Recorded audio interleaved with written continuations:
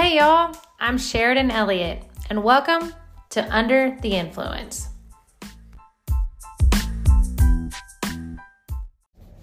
Hey guys, welcome back. And I just want to start off by saying Happy Thanksgiving. I know that it's just a little over a week away, but by the time that we speak next time, Thanksgiving will be over. So I want to just take this time and tell you thank you. Thank you for listening. Thank you for sharing. Thank you for supporting me on this journey. Season 1 of the podcast has been incredible. It has been mind-blowing to see the reviews, the listeners, the stats. But guys, this has nothing to do with me. This has to do with being obedient to what God has called me to do. And when you operate in God's blessings, blessings overflow. But I could not start today's episode without just telling you thank you. Thank you from the bottom of my heart for listening and supporting me on this journey that God has called me to. And so with that being said, let's drop into today's episode. Today's episode is called Religious. And I don't know if you've ever heard the phrase, but I have definitely heard it. When someone says, she's very religious, or, they're just a religious kind of person. And I just want to kind of dive in and go, what does that even mean? What does that mean? And what does that look like to the person saying that? 9 times out of 10, it's someone who doesn't have a true relationship with Jesus. And instead of saying, they look Christ-like or they love Jesus, they call them religious. And look, I am not here to point fingers. I am not here to go one way is right, one way is wrong. But I don't want to be a Pharisee. I don't want to be so stuck on the law instead of the love. I do not want to have my whole intention of this life here on earth be all about follow the rules, do this, be a slave to the law, be religious. No, I want a relationship. I want a relationship that is so deeply rooted in Jesus that I can have fun, that I can have joy, that I can have peace. Because even when Jesus was walking around, the Pharisees were like, dude, what is this guy doing? Like, he's laughing, he's having fun, and they hated it. But yet they knew the law, they knew the Bible so well, but they were, quote, religious. And I don't think that Jesus came to the cross and died for a religion. No, he came and he died for you. He died so you could have an intimate relationship with him, not a religion based on him. Today we have so many religions and so many laws and so many rules and so many I'm this and I'm that. And look, guys, that is fine. But I encourage you, take a step further and truly have a relationship with your Father.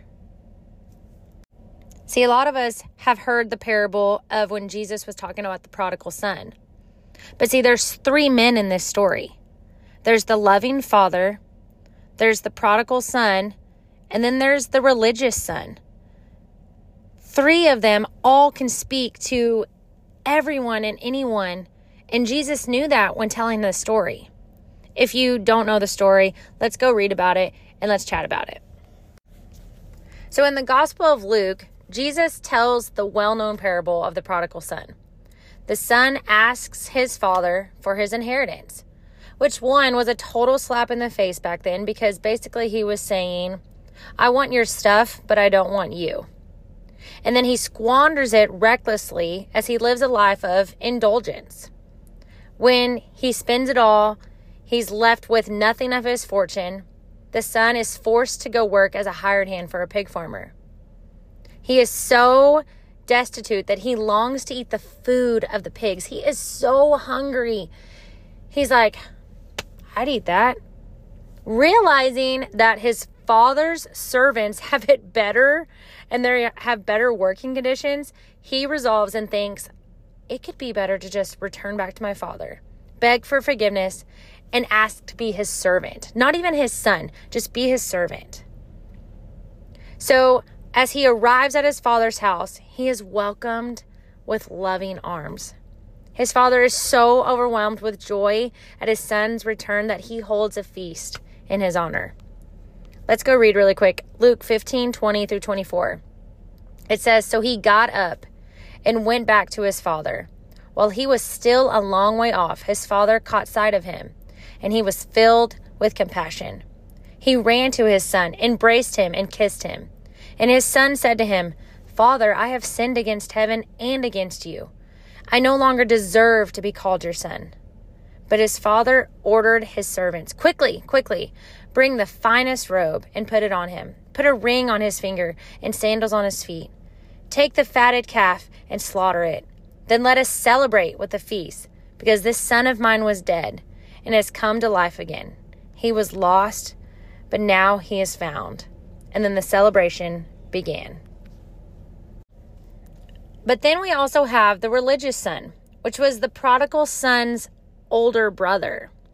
He remained serving in his father's house the entire time. And he didn't share in his dad's joy, right? No, instead, he was jealous. He was mad. He was upset. And in a world standards, rightfully so. His brother had gone off, squandered all of his money, and then he's going to come back and, you're going to throw him a party? His father was honoring him. And he was like, no, you are going to have him the slaughtered, fatted calf, and I can't even get a goat?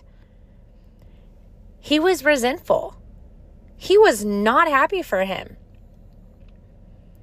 And as we can all see, this can represent us in our walk with Christ. See, some of us have maybe never gone off the beaten path. We've lived a life of, quote, perfection. We have never gone off stray. We have stayed at our Father's side, and we have served him, and we have been right here all along.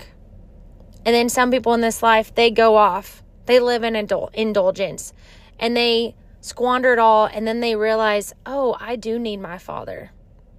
And instead of celebrating and being joyful, the religious son says, no, I deserve this. I have been doing this. I have been here for you. And you can't even do this for me? But then what does the father tell him? So in Luke 15, in verse 31, it says, "The father said to him, 'Son, you are always with me, and all that is mine is yours. But it is fitting to celebrate and rejoice, for this brother of yours was dead. He was lost, but now he is found.'" See, everything that is your father's is yours.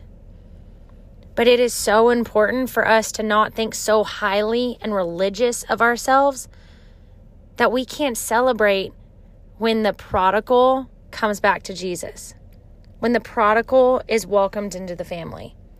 Because this prodigal son story is powerful, and it teaches us so many important lessons about life.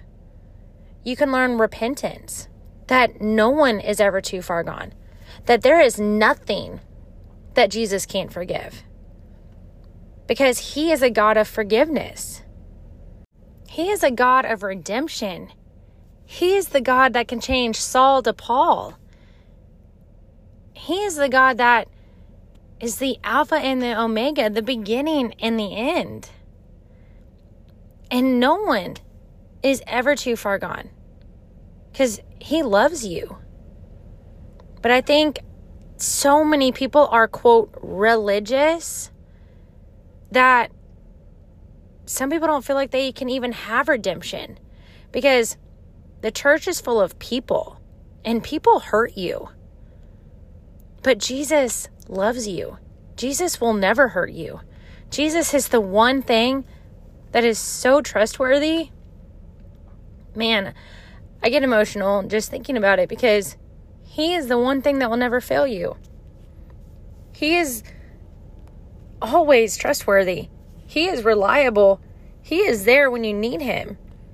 And the story of the prodigal son is a picture of God's love for us as his children. God's love for us does not depend on our faithfulness. It's unconditional.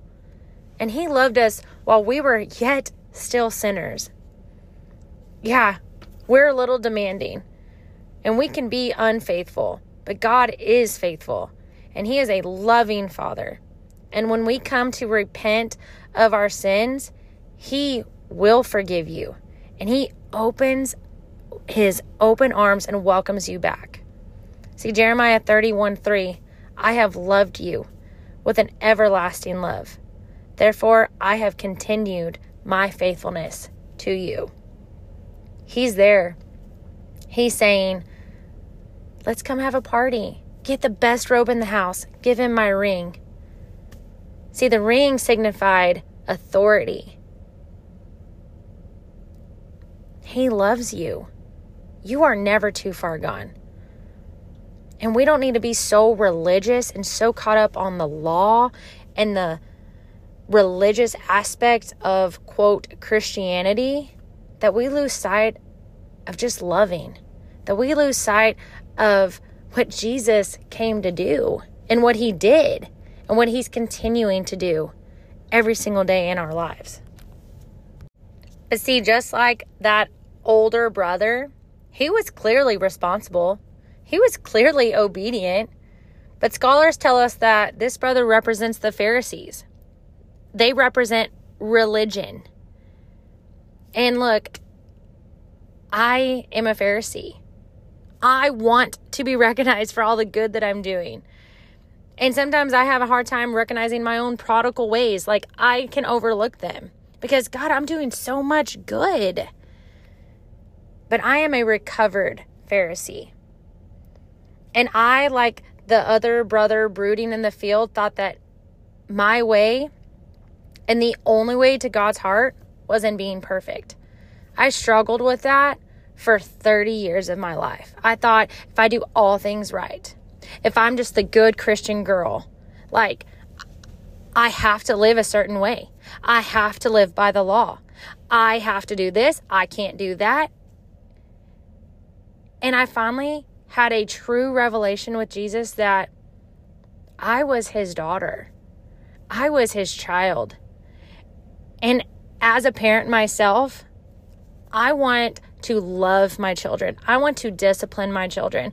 I want to have them grow and flourish in this thing called life. I don't want them to be so rigid and so lawful that they're intimidated or they're like, that's just too much for me. No, I want them to see so much love in our home that it oozes out of them.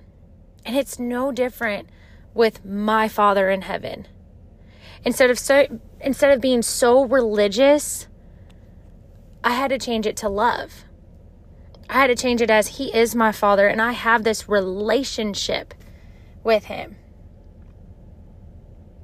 It made me crazy to think that some people weren't trying as hard as me, and yet they were receiving the same reward. Yet in this parable, the father meets him where he is and he pleads with him, come inside, rejoice with your brother being lost. He is now found. And this is just like when any sinner has been forgiven, mercy is shown.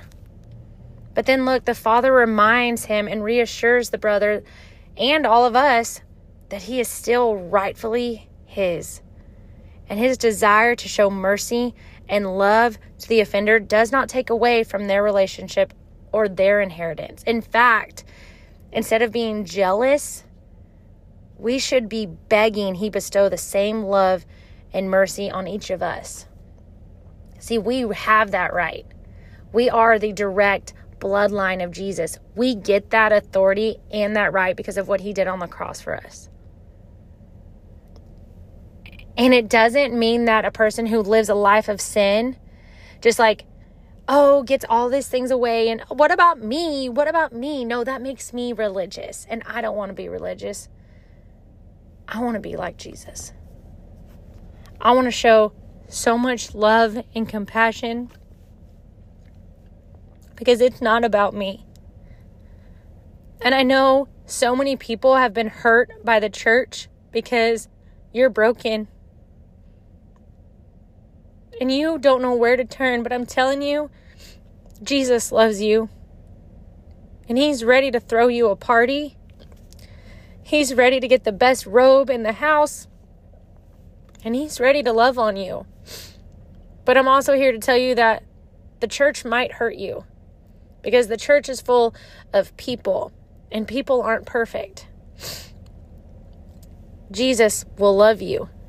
Jesus was perfect, is perfect. And he is the ultimate source of love and joy. And nothing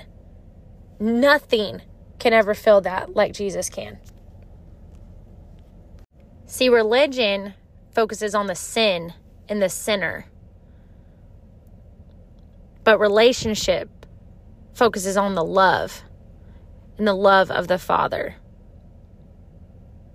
It's time that we step into that relationship.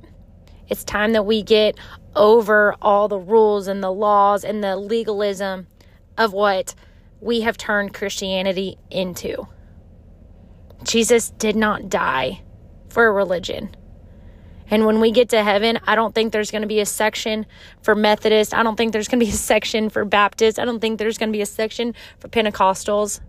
No, we're going to all be up there worshiping our Savior, our Father, together in unity for eternity. But I want heaven on earth. And instead of pushing people away because they may not look like us, sound like us, or live like us, doesn't make us any better than those Pharisees back in Luke. It reminds me of that VBS song, I don't want to be a Pharisee. But guys, I don't. I want to be like Jesus. So today, are you the prodigal son? Or you were the older brother who's the religious son? Either way, this story is about God's love. This story is about redemption. This story is about forgiveness. And no matter where you stand, your Father in heaven is standing there with open arms saying, welcome home. I love you guys. But most importantly, Jesus loves you.